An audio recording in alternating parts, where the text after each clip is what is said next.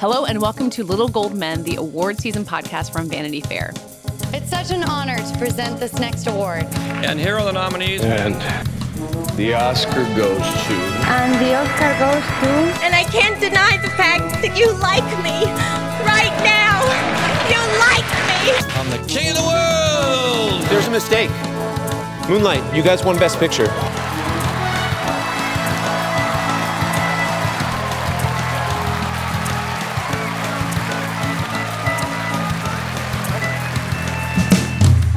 I'm Katie Rich, the deputy editor of VanityFair.com, and I'm here today. We've lost Mike Hogan, but we have our senior writer, Joanna Robinson. Hi, Katie. And our chief critic, Richard Lawson. Hello. Mike is still around. He is just tied up somehow. Even though you're working from home, you can manage to have a zillion meetings. But I heard he fell off a boat and we just couldn't hold on. He just couldn't hold on. When we had to hang on, we had to stay here for the people to talk about ordinary people. It is a shame that we don't have Mike as our resident Gen Xer to talk about this glimpse into the early 80s.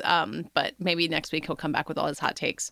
So this week, as our rewatch series, we are talking about Ordinary People, the Best Picture winner from 1980. And then also in the back half of the show, we are going to have Joanna's conversation with Zoe Kravitz, the star of High Fidelity, the adaptation of the movie that aired on Hulu earlier this year. And Joanna, I'm really looking forward to hearing that. It seems like talking to Zoe Kravitz seems like a good balm for everything else going on in the world right now. Yeah, you will be delighted to hear about her quarantine routine. It probably won't put mine to deep shame. But before we get to that, we have, a couple of things to catch up on. The movie industry remains in major pause mode. There are titles being pushed back every week, every day. Still, the Academy has not had its meeting that they scheduled for the end of this month to figure out what in the world to do, which I personally am dying to hear about. But there are a lot of things to watch and talk about. And Richard, I wanted to ask you first about maybe one of the best new movies that anyone will have a chance to see in a while.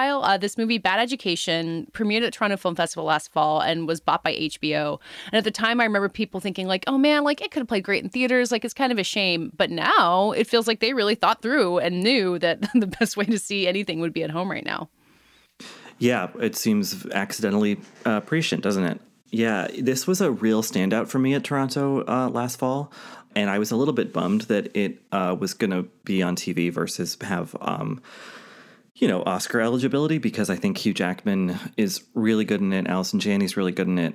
But yeah, now it gets to live its own kind of life and will probably guarantee Hugh Jackman an Emmy, I would think, which we're all, rooting for. So yeah, I think we should be excited about this one.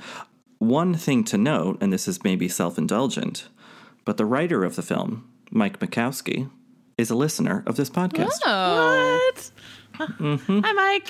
So, Mike, if you are listening still, maybe he was at least when I was reviewing the film in Toronto. Maybe he's not anymore. But yeah, it's a really interesting movie that's based on a true story about a town out on Long Island where that had like great, test scores, and the school was well funded, and everyone loved the principal, and it was just like a kind of suburban success story. And then they found out that the principal and a number of other people were embezzling millions of dollars from the school's coffers. And it's kind of a con movie. It's a kind of slow build, squirmy kind of, lies laid bare sort of quiet thriller, I guess. And Hugh Jackman plays this slick but secretly somewhat sinister principal. And it's thrillingly made, and it's made by Corey Finley, who did a movie called Thoroughbreds that was at Sundance a few years ago that was very stylish, kind of arch noir-y thing about two murderous teenage girls that was really, interesting, but also felt very like, standard indie kind of, like dark comedy indie thing. This is a much more sedate film, but there's so much kind of subtle style in it, and I really think it's like fascinatingly made. After I saw it at Toronto, I could not stop thinking about it. Well, another movie that we both saw at Toronto that last fall that is now, I guess, only going to be seen at home is The True History of the Kelly Gang, which, Richard's another one that I feel like you saw and been kind of beating the drum for a long time since you saw it at the festival. Well, yeah. I mean, speaking of prescient, it would make anyone who liked that movie kind of seem like they foretold 1917 with George Mackay. Oh, that's true. Yeah. in both of those movies. He's been around for a while. People have, I liked him in that movie Pride and Captain Fantastic. But, if anyone was piqued by him, their interest was piqued by 1917, and they say, who's that guy? Like, he's interesting, and why is he getting the lead role in big movies like this? I think True History of the Kelly Gang will help clarify that in kind of a crazy fashion. I mean, you've seen it, Katie. It's directed by Justin Kurzel. It's who's done Assassin's Creed. He did the Macbeth with Michael Fassbender and Marion Cotillard. And this is one of the kind of foundational pieces of, not folklore exactly, but, sort of history for, I guess, white Australians. Ned Kelly was this outlaw fighting against, well, ironically, what they viewed as oppression, and it's a fairly oft-told story. Heath Ledger did a movie about Ned Kelly almost 20 years ago, but Kurzel finds ways to do it in a very kind of artsy-fartsy way. And that sounds bad, but it's actually pretty interesting. And I think Mackay is like mesmerizing in it because he really goes for broke, and I think it pays off. Yeah, it's artsy, and it's just kind of like gorgeous and raw, and it's one of those movies about the frontier that you watch, you're like, why did anyone live here? What were they doing? Because it seems so impossible. Also, Essie Davis, who is famous from The Babadook, plays his mother, and she's got this really like powerful role in there. Russell Crowe is in kind of the early parts of the film as this like, I'm trying to remember, he's like a hunter, and he takes Ned Kelly under his wing, and he's like wearing furs and drinking a lot. And then my personal standout in the whole thing is Nicholas Hoult, who plays kind of the villain who started throughout the entire thing. I feel like he is really leaning into this skill at playing like a horrible person. He did it great in The Favorite on the upcoming The Great. He plays Catherine the Great's husband Peter, where he's also kind of a jerk. So anyway, I really love the energy he brought to this performance. As if you've seen him in only X-Men movies, I think he's got a lot that he's starting to show off now. Yeah, and Charlie Hunnam is in it. Thomas and Mackenzie is in it. It's a pretty stacked cast, and I think it's the kind of movie that I'm not that surprised that it went on demand versus, I guess maybe it had a theatrical run planned, but it was probably a small one. Because it's a weird movie, and I think I saw it at a Toronto press and industry screening, and the industry people in front of me were kind of grumbling throughout, like, what is this, But if you're looking for something that, has the kind of, there are guns shot and people die, there's a sort of thrillery action element to it, but that has if you're looking for that, but with an extra dimension, I think it's an interesting one to go with for sure. Yeah. And then the last thing in terms of things that we were watching that I wanted to talk about, the finale of The Plot Against America aired on HBO last night. So you can all watch it on your various streaming devices.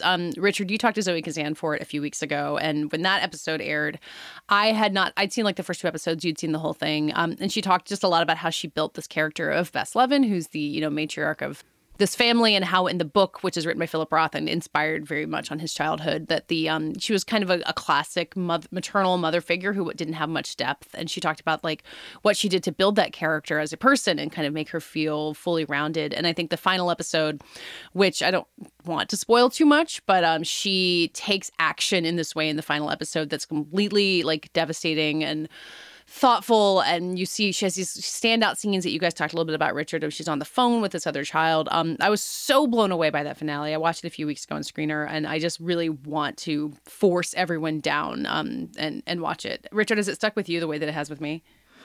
Yeah, for sure. I mean, that show is a slow burn, like a lot of David Simon things. Yeah, exactly. It takes some investment but then it really, really delivers. And I think that the scene in particular that you're referring to, Katie, is, I think I told Zoe, it's one of the most moving things I've seen on television in a long time. And it really speaks to, I think, a common sort of anxiety that we have now, and have had for a while. And it feels really cathartic, even though it's a sad scene. And also, it just, the whole finale as an episode has that really satisfying texture of a show that just figured out the ending well, granted they had a novel to work based off, but like it just feels right, Yeah, I mean, and it's a show, it's set in this world where Lindbergh is president and, basically Nazis come to America. And it's about this family, the Levins, who are trying not to do anything. Like, they're trying to wait it out. They don't want to go to Canada. They don't want to send their kid into this program that, like, sends Jewish kids out into the country. They're trying to keep their lives the same. So it's about this inaction in the face of, society changing. And then in the finale, they take action in a way, spurred on by Bess, so Kazan's character. But it's not huge. It's not like taking up arms. It's not some, it's like Hunters where they're hunting Nazis in America. Like, it's so small and intimate, but so important for the way that you've watched the story unfold. And that's, you think about The Wire, where you'd get to the final episodes of a given season and like one tiny movement, like there would be one shooting death that would make the paper and be a small paragraph, like means everything in the world if you've been watching the show. David Simon is just so good at that, about like weaving an entire universe and then wrapping it up perfectly. Joanna, did you watch Plot Against America? I made the mistake of not remembering what it's like to watch The Wire and forgot that thing about David Simon where it's a slow burn. And I watched the first 2 episodes and I was like, I have a lot of other things to watch, so I'm going to not watch this. But now that you remind me how emotionally invested I get at the end of every season of The Wire, I'll be sure to pick it back up. Yeah. No, I think you think about Wallace and Stringer Bell for a minute, and then you're like, oh, right. That's the guy who can do that. Exactly. But I like every single person who tries to watch the first season of The Wire is like, what was everyone talking about? These first 2 episodes there's so many characters. I'm so bored. I don't know what's going on. And then like episode 4, you're snapped into place and you're like, oh God. Yeah. So I forgot. Thank you for reminding me. I will finish the show. Apparently, The Wire has been a big binge watch of choice in the quarantine era. So hopefully there's a lot of people who are in the process of discovering that right now. Maybe the Emmys can, make some special categories about best quarantine viewing so they can finally give that show the Emmys it deserves. Oh, God, yeah. This year's Emmys are just the makeup for past mistakes Emmys. Maybe the Oscars can do that, too. We'll just really get busy. Are you guys ready for Joe Exotic's best featured actor acceptance speech? And then there's one more coronavirus-related news that's happening as Hollywood kind of figures out what the new normal is that, Joanna, I believe you're going to explain to me. Yeah, so The Hollywood Reporter has this piece about 2 showrunners, Steve Lightfoot, who did The Punisher, and Paul Zbyszewski. I apologize if I butchered that, who did Hellstrom. And these are 2 Marvel TV showrunners. They are sort of vestigial, like sort of left over before Disney Plus and Kevin Feige took over Marvel TV. So there are ways in which they were sort of hanging on to an old model of Marvel TV anyway. But the powers that be went ahead and executed the force majeure clause of their contract, which means like due to extreme circumstances, we can terminate your contract early.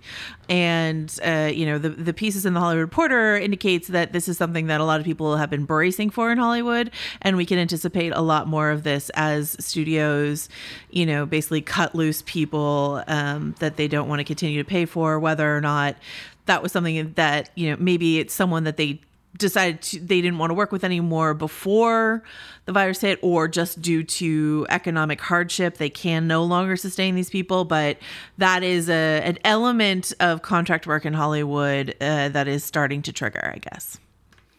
I've been kind of obsessed as someone who doesn't really understand how Hollywood contracts work. I'm not a lawyer or an agent or anything, but just the idea of all these movies that are getting delayed and their releases are going to get shuffled, and how many contracts have like it must open on a certain amount of screens or must involve this much promo. Like the way that the contracts are going to change is kind of mind-boggling. Right. And I mean, this is one of the questions that was being debated in the whole WGA contract negotiations. So, they did not come to an agreement on this thus far. And so a lot of writers especially, I think, are worried about what's going to happen. So, I mean, the coronavirus is obviously hitting all kinds of industries from all kinds of different angles. This is just a new way in which Hollywood is going to, because when you get an overall deal, you're like, oh, that's it. It's like, it's mini tenure. You're like, I'm set. Like I have steady income for a time in Hollywood. I have this thing. And then you don't expect a force majeure clause to be triggered. So here we are. Yeah. Okay, let's start our Essentials rewatch for this week. We dove into Ordinary People. If you're following on Twitter, you might have seen that the poll winner was, in fact, My Fair Lady, but it's not available for streaming, which is something we should have figured out before we put it on there. But anyway, I was kind of glad to watch Ordinary People. I had seen it before. Like, I knew that I had seen it and knew that it involved Mary Tyler Moore and therapy and a dead kid. And that was honestly all I could remember from it. So it was basically like seeing it for the first time. And it's a movie that I think, like, holds up really well in many ways and then kind of terribly in one specific way. But I overall, like, I enjoyed it in a way that, like, I think a lot of times if you watch like very serious dramas from the 80s, sometimes they can feel absurd or irrelevant. But this one didn't feel irrelevant at all. I wonder if you guys felt the same way. Yeah, I mean, I think it was at the time kind of hailed as a breakthrough or a revolution in the way that it talked about an extreme form of teen angst, grief, trauma, the family dynamic. I think it was verite for the time, you know, therapy in a big way, and I think, it is a product of its time in terms of the way it talks about gender to some extent, also the whole Timothy Hutton of it all. But yeah, I think I'm weirdly glad that My Fair Lady was not on any streaming, because I think Ordinary People is a much more interesting kind of movie for our purposes in terms of what it did at the Oscars and how it kind of functioned in the careers of pretty much everyone involved, from Robert Redford, the director, down to, a star-making performance by Elizabeth McGovern, who would then kind of do a few more things and then disappear until Downton Abbey. It made Pachelbel's canon famous again, or for the first time. Yeah, that blew my mind. That was a fun fact about Ordinary People. Yeah. And I think, I had seen it when I was a kid. My dad brought it home from the college media library where he taught, and I thought it was like the most profound thing ever. And now I see its cracks, but I think it's still really well done. And I think for me, it is centered by an extraordinary performance by Mary Tyler Moore, which was such a break from style for her. And it's just like, I think she's incredible in it. It's funny. This is the second time Richard and I have talked about Mary Tyler Moore this week, because we talked about her on Still Watching This Is America, because the Mary Tyler Moore show is featured over there. But what struck me when I was watching this for the first time the other night is how many TV actors, Judd Hirsch and Mary Tyler Moore were TV actors. And I was reading, Entertainment Weekly has this great oral history done by the great Sarah Vilkomerson about the making of, and Robert Redford said that he was in his house in Malibu and he saw Mary Tyler Moore like walking down the beach, like with her sweater wrapped around her, looking like sad and lonely. And he was like, aha. And then like Judd Hirsch, he knew from Taxi. And so it's just funny. Like, it was such a different time in terms of like TV actors going to movies didn't really happen even the way they did in the late 80s and 90s. You know what I mean? It's a rare thing. And so I almost wonder if he's trying to put that like familiarity, like a family you're familiar with. You see them in your living rooms and here they are, even though Timothy Hutton is like a newcomer. But they plucked him from TV too. He was like in a TV movie that they saw, and that's why they cast him. So I just thought that was a really interesting thing to think about. Like, this film, what it has going for it is a movie star director, something that Mike Hogan likes to talk about a lot. And these very familiar, but not movie star faces, these like TV family faces, which I think is really, really interesting. And I mean, we have plenty of fun facts about Ordinary People, a distinctly unfun movie, but the fact that it was Redford's plan to get the best performance out of Timothy Hutton, he told everyone in the cast to ignore him and not talk to him so that he felt isolated and losing his mind. And he was 19, I think, when he made this. And so he was just like insecure. And then his father died. His father, who was a somewhat famous actor, Jim Hutton, died a couple months before filming this. And so like just all these emotional pressures on Timothy Hutton sort of resulted in this, pretty incredible performance. Yeah, the Mary Tyler Moore performance was the thing that I think might be its biggest legacy. I guess Robert Redford's career is a whole other thing we can talk about as well. But you kind of, think of it as this like totemic moment in the career of this woman who was so important to culture. And as I start watching it, watching it as a mom who has 2 sons, you're watching her like suffering greatly. Before the film begins, her older son has died in a boating accident. Timothy Hutton is the younger son who has committed attempted suicide before the film begins. And also the way this movie depicts like suicidal ideation, like you can just imagine how people would lose their minds if you made a movie like this right now for how kind of irresponsible it is about suicide, but that's another product of its time. But anyway, so I'm watching the movie and watching Mary Tyler Moore, and she's buttoned up. She doesn't want to talk to anybody. She's trying to get back to normal life. She doesn't want to like talk about all the things that are going wrong. And I have felt such immense sympathy for her. And I think you're supposed to. I think the movie recognizes that everyone in this family is hurting. But I think as the film goes on, it makes her more of the bad guy, the way that Timothy Hutton's character thinks that she is. And then the way that the film ends, which is where I kind of jolted out of really appreciating it, where basically she is the villain who is vanquished by her husband and her son and kind of told that she needs to get her shit together, and then is like sent off to Houston, which is depicted as like the worst place in the world anyone could land, like having to live on a golf course. And I was so frustrated with the way that it ended there. Like Mary Tyler is giving so much to this performance. There's so many scenes that you feel it kind of crossing over into seeing what she's thinking, and then it just has to end with Donald Sutherland and Timothy Hutton like having their big emotional catharsis that she's completely let out of. And I wish that it could have had one more scene, and I think nailed it way better for me. Yeah, and I think that ending, which feels like it caves to the pressures of like male-centric storytelling in a way that the rest of the movie isn't. As concerned with that. It's frustrating because I think that Moore is doing so many subtle things that Donald Sutherland, who's great, is not really, he's playing something a bit more with fewer facets, I guess. Yeah. But Moore is doing this really complicated thing. And I think that something that I, adjacent to my own upbringing, just this brittle social wasp character who is, saying hi to friends and saying, oh, it gets crazier every year at the fancy shopping mall, the fancy suburban shopping mall, and like, doing the golf and being at the holiday parties or whatever. Like, but then at home, the minute she leaves those kind of public spaces, the temperature drops 20 degrees, I just think that's so well calibrated.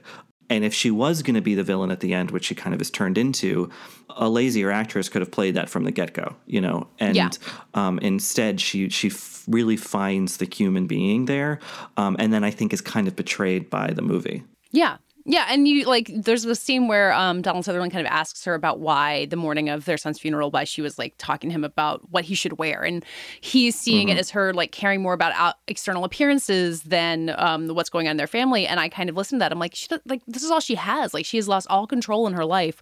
She can help her husband figure out what to wear to the funeral, and that's a choice she can make on the worst day of her life. And I kind of thought that's what the scene got to me when she comes and hugs him. But then again, it doesn't like follow through. It doesn't make it clear that the movie believes that she has her motivations for doing that, but that all the external facing stuff is a problem to be solved. And what I think is interesting is like, while I completely agree with you, I think it's interesting that Redford has said like he had a hard time getting this movie made because he sees her character as the main character and the character he's mostly interested in, and interesting. And that studios didn't want to make a movie that had a dark and complicated woman at the center of it, and that he had a really, really hard time getting it made. And so I think at the time, he thought he was doing something very revolutionary with the character even existing in the first place. Sure. Like this mother character. And I think you're right that like, and then the one step beyond that to a place where we are now is and finding sympathy for her, which ultimately the movie doesn't quite fully get there. But I think it's interesting to consider that in 1980, especially Mary Tyler Moore, who is like this extremely sunny TV figure for decades, in this role, is like, it's like when Jen Aniston like first started doing these various things, trying to like kind of bury Rachel. That's what this feels like to me, Yeah, when you talk about him thinking of her as being the main character, I wonder if that was part of their argument for campaigning Timothy Hutton as a supporting actor at the Oscars, which is just spectacular category fraud. He is like so beyond the main character of this movie. But it worked. It always finds a way to work. He won that Oscar. Yeah, I imagine Judd Hirsch, who was also nominated in supporting actor, being like, "Oh, come on." And then Donald Sutherland didn't even get nominated. 5 scenes and yeah. Sutherland not getting nominated was long held as one of the great snubs of that decade. Yeah, it's a big snub. I think that people have. Well, he's also never been nominated, and you think of all the stuff he's done, like that would be one that he could get nominated for. But it slipped through his fingers. The movie did win. It won picture, director, screenplay, and supporting actor. Yeah. Right. So that's as close to a sweep as the Oscars get most of the time. Something that I found interesting, I decided to like watch Timothy Hutton's speech because he was 20. He was 20 when he wins, and I was like interested in sort of what that looked like. And he also, you can see his sister, former VF employee Punch Hutton, in the shot of his win. But Mary Tyler Moore and Jack Lemmon presented the award. And Jack Lemmon was nominated also that year. So I just thought it was interesting that they had like nominees presenting the awards. But so that meant Mary Tyler Moore was up there, when he won, which was pretty lovely. And, so they knew he was going to win, basically. I mean, I guess, but like, I don't know why, I would guess if Mary Tyler Moore was up there, I would guess that would be why. But then Jack Lemmon's up there. I'm like, maybe at that time it was just standard for them to have like nominees present the award, which I think is very awkward. Yeah. And this is such a controversial year, isn't it? Because Ordinary People wins, and I think it's a great film, but this is the year that like Raging Bull is around, and like people for like Robert De Niro wins for Raging Bull, but people for years was like, oh, one of the biggest travesties of the Oscars ever was Ordinary People winning over Raging Bull, and I'm like, I don't know, I don't know that I agree with that. Well, it's interesting so much because of what it means for Redford's career. Like, it establishes Redford as like one of the great like actors turned directors, and he never quite has that same level of Oscar success again. And also he never really makes a movie like this again, which is so strange to me. Like, so many of his other movies are like big historical efforts. And I mean, I think Quiz Show is probably his next biggest Oscar success, and probably his next most successful movie. I've never seen some of his, I've never seen Legend of Bagger Vance. But it's so odd that he kind of came out of the gate with this really intimate personal drama and never made anything like it again. Yeah, he went right for the kind of big, sweeping, historical, Oscar-winning epic thing, which is weird because he had already done that. I think the closest analog I can think of in his directing career to this is The Horse Whisperer, which is about grief as well, and it's about a wealthy family, and it's also based on a novel. And I think that movie gets a bad rap. I think it's a really good movie. Also an early Scarlett Johansson and Kate Bosworth movie. Kate Bosworth. But, I think that like it's so interesting looking at this movie and everything that Redford directed since, and kind of thinking about what was happening parallel to this narrative for him, which is that Sundance was getting started. Mm-hmm. And to be this champion of like small independent cinema, and then everything he made as a filmmaker was A River Runs Through It, and, all this big kind of very studio feeling stuff. So Ordinary People kind of represented, I think, this weird crux point where like he could have kept with this intimate small movies and done that, but instead he went the other direction, but he still had his hand in the small movies because he was doing Sundance. Yeah, and Ordinary People now is a small movie. Like, studios don't make movies like Ordinary People anymore. I guess Marriage Story being out last year is the closest comparison, but that's Netflix, it's different. So yeah, he made the big expensive studio movies while they still existed, and the intimate family studio drama while it still existed. Did you guys, like me, watch this movie and wonder if Judd Hirsch feels like Robin Williams owes him a little bit of his Oscar? An Oscar. Just part of his Oscar. I haven't seen Good Will Hunting in a long time, but definitely you watch those therapy scenes, and that was the first thing I thought of. I think there's "it's not your fault" scene. It's pretty outrageous. Yeah. Not to take anything away from Robin Williams. Maybe it's more like Matt Damon and Ben Affleck part of their screenwriting Oscar to Robert Redford. But Judd Hirsch is so good at he's such a good therapist figure where he's just sitting there and he's like a little bit skeptical and he's kind of waiting for Timothy Hutton to come to things himself. And then when Donald Sutherland shows up, it's the same thing. And he's like warm and welcoming, but like not doing any of the work for you. I mean, maybe you want to just like sit down and have him be my therapist. He's so good. Yeah, no, exactly. I mean, and I think that, you know, like you said, Joanna, the way that this movie depicts talk therapy without any kind of, I mean, I guess you have the scene later where Donald Sutherland is like, I don't believe in this as a panacea for everyone. And Judd Hirsch is like, neither do I, you know, but for the most part, it presents a pretty like uncritical, unsnarky, ironic view of a medical practice that is oftentimes kind of, you know, how many jokes about my shrink are there? Or, you know, like it's just such a kind of useful, but also often kind of maligned practice. And I think this movie gets at something really essential about the power of it, which, you know, is just having 50 minutes uninterrupted to talk, and what that provokes out of you can be, you know, super useful.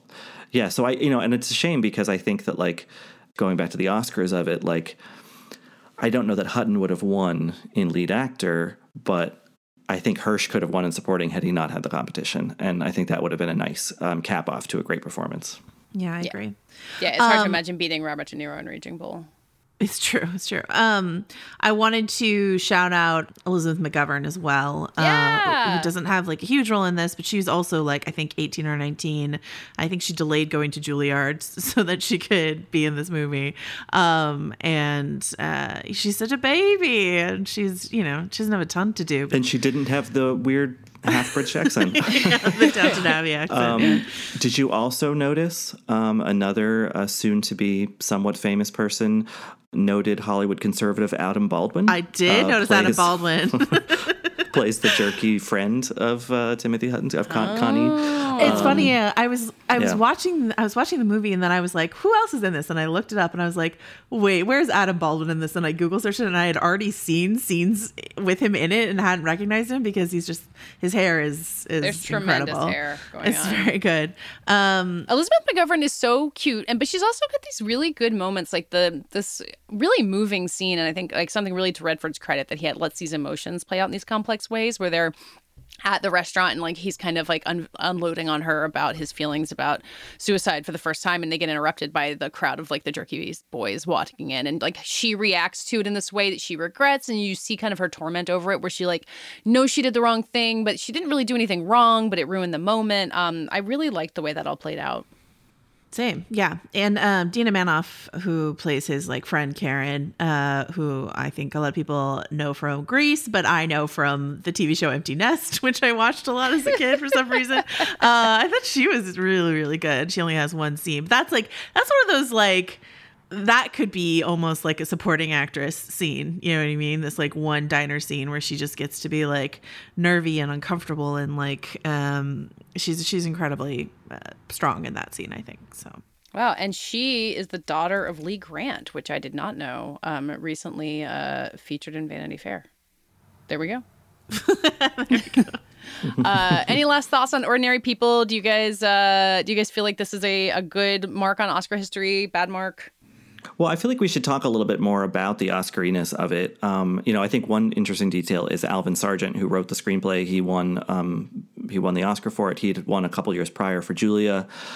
He also, at the ripe old age of 79, I think, wrote Spider-Man 2, the Sam Raimi film. Did not know that. And has writing credit on the first Spider-Man, has writing credit on Amazing Spider-Man, which was the kind of, Andrew Garfield reboot. Fascinating career that he had. He won his second Oscar for this, I think well-deserved, in adapted screenplay. But, I think the big controversy at the time was that it won Best Picture, beating Scorsese's Raging Bull and David Lynch's The Elephant Man, as well as, Tess, the Roman Polanski film. And I forget what the fifth Coal Miner's Daughter. Coal Miner's Daughter. Yeah. Thank you. Okay, so everyone at the time was like, well, no one will remember Ordinary People. The Elephant Man is going to, stand the test of time. Raging Bull. I think they were right about Raging Bull, maybe less so Elephant Man. But this does not reek of outrage Best Picture winner. I mean, it's an awfully small movie to have won by today's standards, I guess, to some extent. But I think for me though, the really interesting Oscar thing is the Mary Tyler Moore loss because she was just victim of a classic narrative we still see played out, is that she won the Golden Globe for Best Actress Drama, but then Sissy Spacek won for Best Actress Comedy or Musical, and then Spacek won in the final round, which as a kid, I remember feeling a really intense, bitter sense of injustice that Mary Tyler Moore hadn't won for this. But given the strength of Spacek's performance in that, in Coal Miner's Daughter and her career since, like, you got to give it to her, I guess. But I've never seen Coal Miner's Daughter. Have you? Yes, I love it. Yeah, long time ago. Oh, I love it. She's so good. It's tough. It's actually a tough call for me. It's not one of those musical well, I did see it when I was pretty young, but it's not one of those musical biopics that like you're just sort of like, oh, okay, she showed up and she lip synced to some songs, like, because Loretta Lynn had such a tough upbringing in life and complicated relationship with her husband, played by young Tommy Lee Jones. Like that movie really stuck with me for some reason, and I'm not even a country music fan, so like I don't know. I think you're right, but at the same time, like, I wouldn't want to take Sissy Spacek's Oscar away from her either, so it's tough. Yeah. Well, and like Sissy Spacek had another chance and Mary Tyler Moore didn't really. So like, if you do that, this is something our friend Joe Reed likes to do, is where you do alternate Oscar histories. You're like, okay, so if Mary Tyler Moore wins, does Sissy Spacek then later win for In the Bedroom? And then what happens? And you kind of watch the domino effect from there. Right, and what does Mary Tyler Moore get to do after that if she wins? I think you're right about the. I think the reason why Ordinary People was treated as one of those like shouldn't have won sort of movies for so long was because Scorsese didn't have a directing Oscar until The Departed, right? That was like the big narrative. Yeah. And so I think, with apologies to any of them listening, the film bros for a really long time were like, Scorsese should have an Oscar, like, what the heck? And I think Ordinary People was seen as like a real moment where he was denied. But I wouldn't take Robert Redford's Oscar away from him either, so I don't know. Yeah, but then what if he doesn't win and then he wins for what did Quiz Show lose to? What was that year? Wasn't that Forrest Gump? So that's the Forrest Gump year. So then what? Yeah, it's fascinating. What could have changed? Quiz Show won 0 of the Oscars it was nominated for. The movie of that, like, I've seen The Great Santini, I've seen Private Benjamin. What a great role for Goldie Hawn, who was nominated for that. I've seen Coal Miner's Daughter. The movie that like made the splash that year that I haven't seen is Melvin and Howard, which won Mary Steenburgen Supporting Actress Award. So a Jonathan Demme movie. Yeah. So right. Yeah. Yeah, no, I listened. Our friends on the Blank Check podcast covered that as their Demme miniseries, and their episode of Melvin and Howard made it sound pretty terrific. And I don't know that Mary Steenburgen is an actor I've known about my entire life, but I don't know that part of her origin story. So that seems like a good rewatch. The other fun trivia fact of this Oscar, I believe, is that the makeup Oscar was created after this year because the makeup artist on The Elephant Man didn't get recognized, and they're like, we should make an Oscar just for the makeup artist because of his incredible work on The Elephant Man. So and according to Wikipedia, that year Empire Strikes Back won a special achievement award for visual effects because the visual effects category didn't exist yet either. So a lot of the crafts categories really came into their own in the 80s. Excellent work. Something that, I know we're taking this tour through Oscar history and it's really fun. I took this quiz recently, it's a list of all the Best Picture winners. And it was sort of like your score was how many you've seen before the year you were born and how many you've seen the year after you were born. And I only was missing 2 from the year after I was born. And one of them was Ordinary People. So now I'm only missing 1. So wow. I don't remember what that one is, but I might make you guys take that quiz and see sort of like where we are. About Best Picture winners we haven't seen after we were born. Yeah. Well, I kept trying to put Unforgiven on the poll and no one ever voted for it. So that's my other one. Yep, that's my other one. There it is. We'll see what we can pull off. All right. Well, this is fun. We should do more rewatches on Oscar years that we have a little bit more context for, since it's fun to talk about like the who was nominated for what in the narratives. So we'll get into that as our rewatch series continues. So I got a chance to talk to Zoe Kravitz, who is sort of on hiatus from shooting The Batman, just sitting around trying to keep in Catwoman shape. This is my question for her. I was like, do you have to keep up your Catwoman workout routine in quarantine? And she said yes, which I was like, that's what a bummer. But anyway, I mean, she also talked to me about Big Little Lies, sort of the door they left open at the end of season 2 for season 3.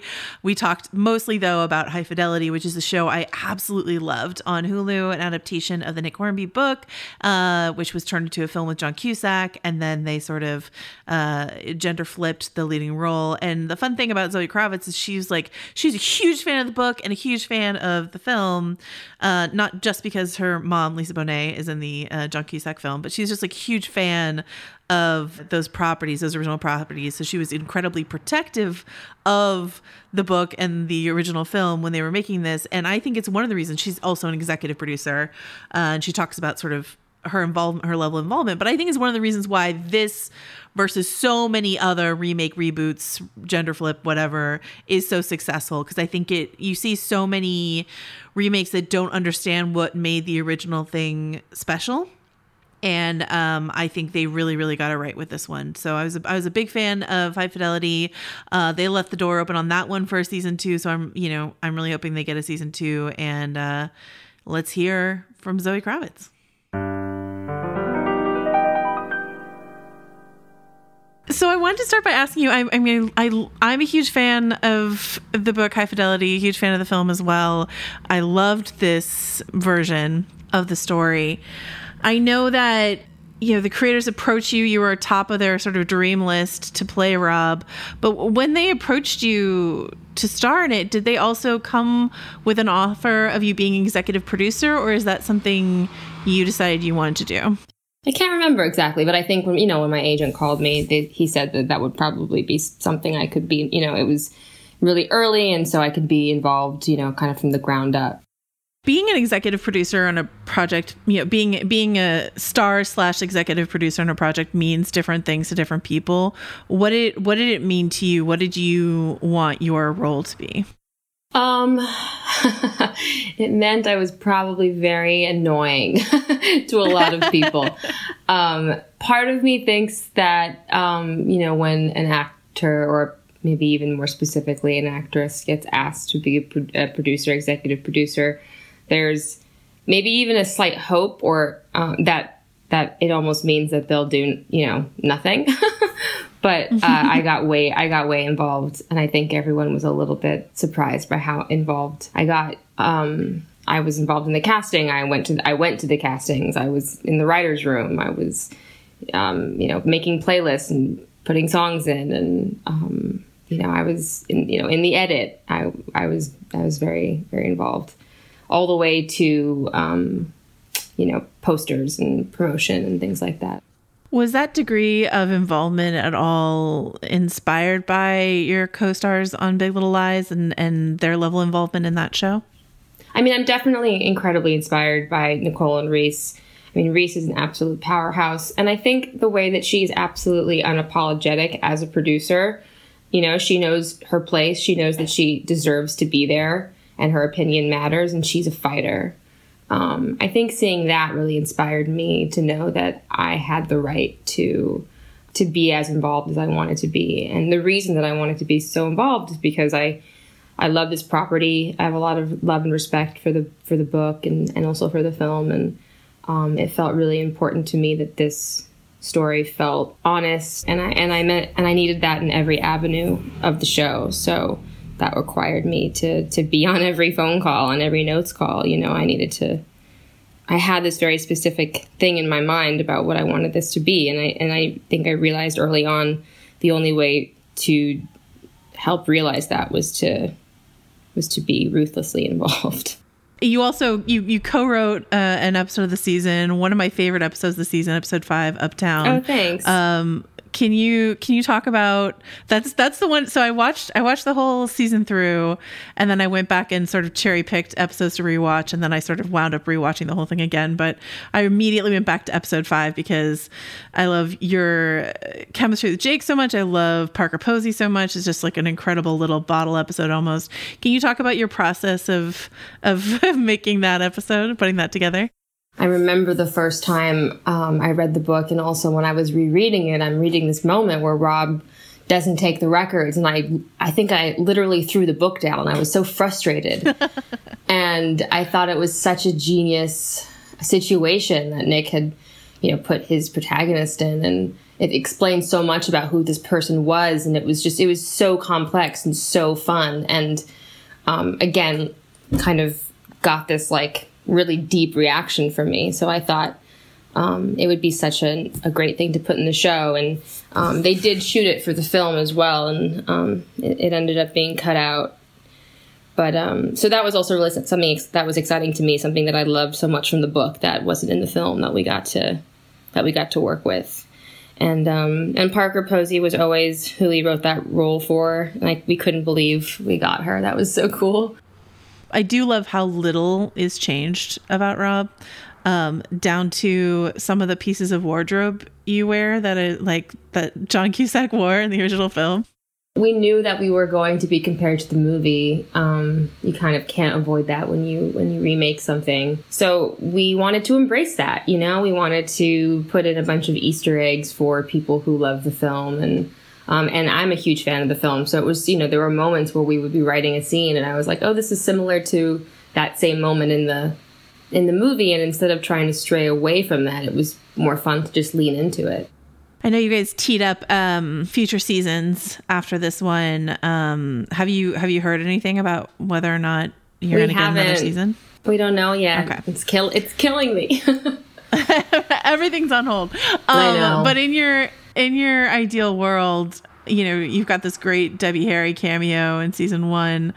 Do you have any? Would you want other musician cameos in the future? Do you have like a wish list, a dream list? Yeah, I think we talked about Patti Smith being really cool. I also think Fiona Apple would be amazing. There's a huge list of just iconic women that I would love to have them come give advice to Rob over the years. That would be amazing.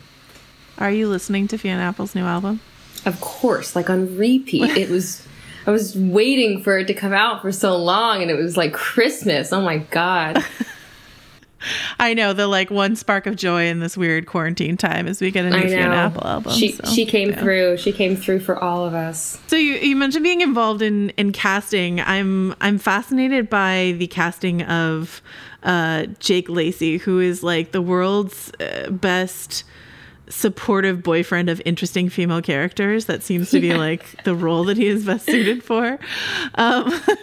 What were you looking for in that role, and how does Jake Lacy fulfill it? It's funny because I haven't really watched The Office. I didn't watch a lot of Girls. I saw Obvious Child after the fact, so I wasn't familiar with him kind of reprising this role of like, people are saying he's kind of, the nice boyfriend guy. But we wanted someone who at first seemed kind of harmless, and like they wouldn't be a real contender. And then the second you get to know that person, your heart just melts, and you're rooting for these two people. But someone that she could dismiss quickly early on. And, Jake is, he can have this kind of like sweet white bread thing to him, but then once you the minute he starts talking, he's so witty and smart and fast and soulful. And so we were really excited to give him space to go a little bit deeper than I think he's been able to do in a lot of shows where he kind of plays the boyfriend. I think that we hint at a lot of complications in his past. There's this moment in episode 7 where he talks about like trying for years to cut this chaos out of his life, and you get the feeling that he's kind of he's maybe moved to New York, running away from something. He's trying to change his life a little bit, and I would love to see more of that in the future if we continue with Clyde. You fully capture the banter of like people who work in a retail shop, especially people who work in a retail shop that doesn't necessarily get a lot of foot traffic all the time. Did you have any? Was there any ad-libbing involved in the coworker banter? There's a little bit of ad-libbing for sure. I mean, Divine is so great at ad-libbing, and she always adds funny little bits and pieces. But, you know, this is a show really about these kinds of conversations. So for the most part, they were written, but there were definitely, especially as time went on and we kind of got like this shorthand with each other. There were, you know, all those little like, "What's up, babies?" which is a really funny thing that Divine always does. And like little like kind of just shorthands like that kind of get added in as we go. But, you know, the conversations are all scripted, the topics, etc. So many reboots and remakes. I feel like, I mean, I don't think it's controversial to say like miss the mark of what we loved about the original. I responded really well to this, but I think most people responded really well to this season of High Fidelity. What do you think made for a successful remake here? Yeah, I mean, I agree with you a lot, and I think a lot of the times, you know, you switch the gender just to switch the gender, and it becomes kind of like a gimmick, you know. But I think we were able to kind of update the story in a really interesting way. One part of that is, okay, what does this world look like of record stores and stuff when we have, you know, the internet and Shazam and Spotify and all of that, and, you know, the idea of someone that's kind of like hanging on to dear life to this analog world. And then also, you know, shifting from a male to a female with Rob, but still really, like I was saying earlier about my conversations with Nick Hornby, still really keeping the energy and the tone of the book. You know, I've always thought that High Fidelity was like the most punk rock romantic comedy, you know, and if you soften anything too much, especially because now we're dealing with a woman, so if you make her softer or try to make her more likable or, you know, too likable, then you lose the heart of what this story's about. You know, this is about a person who, you know, is looking in the wrong places for the answers and finally realizes, oh, maybe I should look at myself, you know, and I think a lot of people can relate to that, and a lot of women can relate to that. And so I think it actually felt like a breath of fresh air for a lot of women who watched the show. And also for the men who watched the show, I think they could still, like, the things they loved and enjoyed about the original or the book are still there. It's probably too reductive to put any character in this story into like a villain or hero box. But what's interesting for me is that, you know, I read the book when I was a teenager, and, you know, I was just like fully in Rob's journey, and I really I felt I was on his side the whole time. And then rereading it later in life, I was like, oh wait, you know, you when you grow with a book like this, you're just like, oh, look at all the ways in which Rob is wrong and totally off the mark all over the place, you know. I mean, I think that the biggest shift for me was I always identified with Rob, which was one of the reasons I wanted to do this. Was when I saw the movie or read the book, the person who I identified with wasn't any of the girlfriends. It was the Rob character. And I think one of the biggest shifts has been kind of, people romanticize that character a lot. And, you know, going back and reading it, he is a bit of a misogynist and a narcissist. But I do think that's what the book is about. It's about a person who's stunted. So I think when I was younger and I read the book, I think I romanticized it in a way where I was like, ooh, this person's so cool and interesting. And then I think reading it later, I was like, oof, this person needs to work on themselves, you know? Like, it was really important to me that Rob is still kind of an asshole, you know? And that's really because that, to me, that's what the story is about. You know, people have said to me, like, you know, how does the story work, and how are you not able to get a date? You know, and people think that that's what the show's about, a person who can't get a date or can't keep a relationship. But it's really about a person who's selfish, and so no one wants to be with her. It doesn't matter, you know, what you look like. If you're not a kind person, then relationships aren't going to work, you know, and you have to eventually look at yourself. So to me, yeah, Rob just kind of being a selfish piece of shit was the most interesting thing about the character. There's also a moment that I just like my jaw dropped when I saw this. I forget which episode it is, but Rob is just she's had sex with a musician. She's just like really feeling herself. You get like a little bit of nudity, but it's such an empowering bit of nudity, you know what I mean? Where it's just like Rob feeling herself and in control. And I feel like it's a kind of nudity on TV that we don't get very often for women. It's not exploitative. It's not objectifying her. It's like, this is just her relaxed and calm and happy and like really feeling herself. You know what I mean?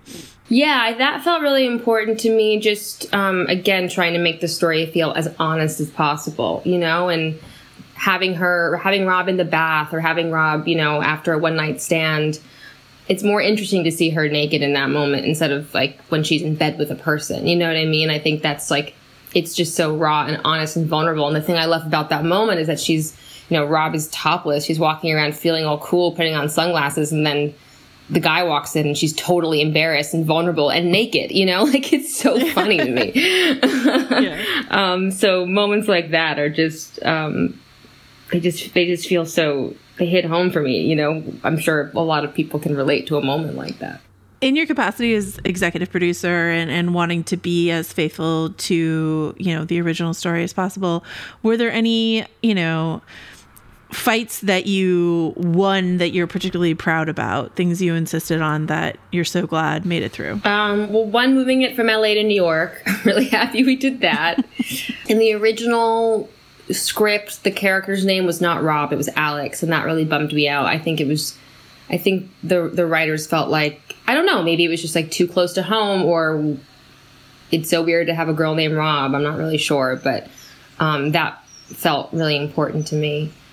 Also, I mean, this kind of goes back to what we talked about already, but just keeping her really edgy and kind of an asshole. I remember there's a few moments in the story where where she finds out that her ex is dating a girl named Lily, and she turns the corner and says, "What fucking Lily girl," which is from the book and also in the film. And I remember someone giving me a note like, "Ooh, can you do that a little bit less angry?"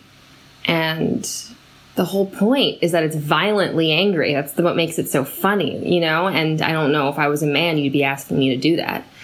And, moments like that. There's another moment that involves Lily where, you're in Rob's head and she's fantasizing about kind of wanting to beat the shit out of Lily and getting a note of it's too violent, and I'm like, no, it needs to be this violent because that's what she's picturing in her head. That's in the moment she wants to rip her fucking head off. She wants to call her a bitch and spit on her. It's in her head. Let's not be afraid to go to an uncomfortable place. And again, I think that's where the comedy is. But moments like that, I felt very protective over. You're like, if John Cusack gets to drop an air conditioner or cash register or whatever on Tim Robbins, I can do this. Right. Exactly. I want to ask you also, briefly about Big Little Lies. It's my understanding that the ending of season 2 is changed to sort of like leave the door open for season 3 in a more, leaving the door open kind of way. What are your thoughts on those changes and the idea of continuing Bonnie's story? There's a big thing that got changed. There was someone that was supposed to die, but it wasn't me. But I don't know what I'm allowed to say, so I don't know. But someone did die. But I think, the way we ended the season was obviously really intriguing, but also everyone got to come together. And I think that felt important to everybody, because I think that was one of the most powerful things about the end of season 1 is, these women, and there's, our stories are all quite separate, but kind of finally coming together at the end. So I think that was the reason we went in the direction that we did. But I would love to do another season. I love that show. I love those people. And I love the response. I love how passionate people are about that show. It's, it makes going to work so much better when you know that people are, rooting for you and excited for the thing that you're working on. Speaking of, obviously, people are really excited about Batman. I know that you someone will assassinate you if you say anything about that project. There's a guy standing at my window right now telling me to shut up. I'm not trying to get you got or anything, but I know that the production was put on hold because of everything that's going on. So this is my question. Hopefully this is something you can answer. I know that when one does a comic book / superhero movie, there's a lot of intensive physical training involved to get you in shape to, be Catwoman. Does that mean you have to maintain your Catwoman training all through Corona quarantine? Yeah, so I mean, I don't have to. It's not like the studio called and said, don't get fat, bitch. But right. but I had been, training now for maybe 4 or 5 months, and the first week that the first couple weeks that I was self quarantined, I was like, I remember texting the director. I texted Matt, and I was like, we might have to make the cat suit a few sizes bigger when this is over. So I quickly decided to get my shit together, and I've been working out virtually with my trainer, David Higgins, 5 days a week, and it's actually been really great because it's been giving me some kind of structure because I do it at the same time, and then it also makes the weekends feel like a weekend because I don't work out on the weekends, and it gives me just.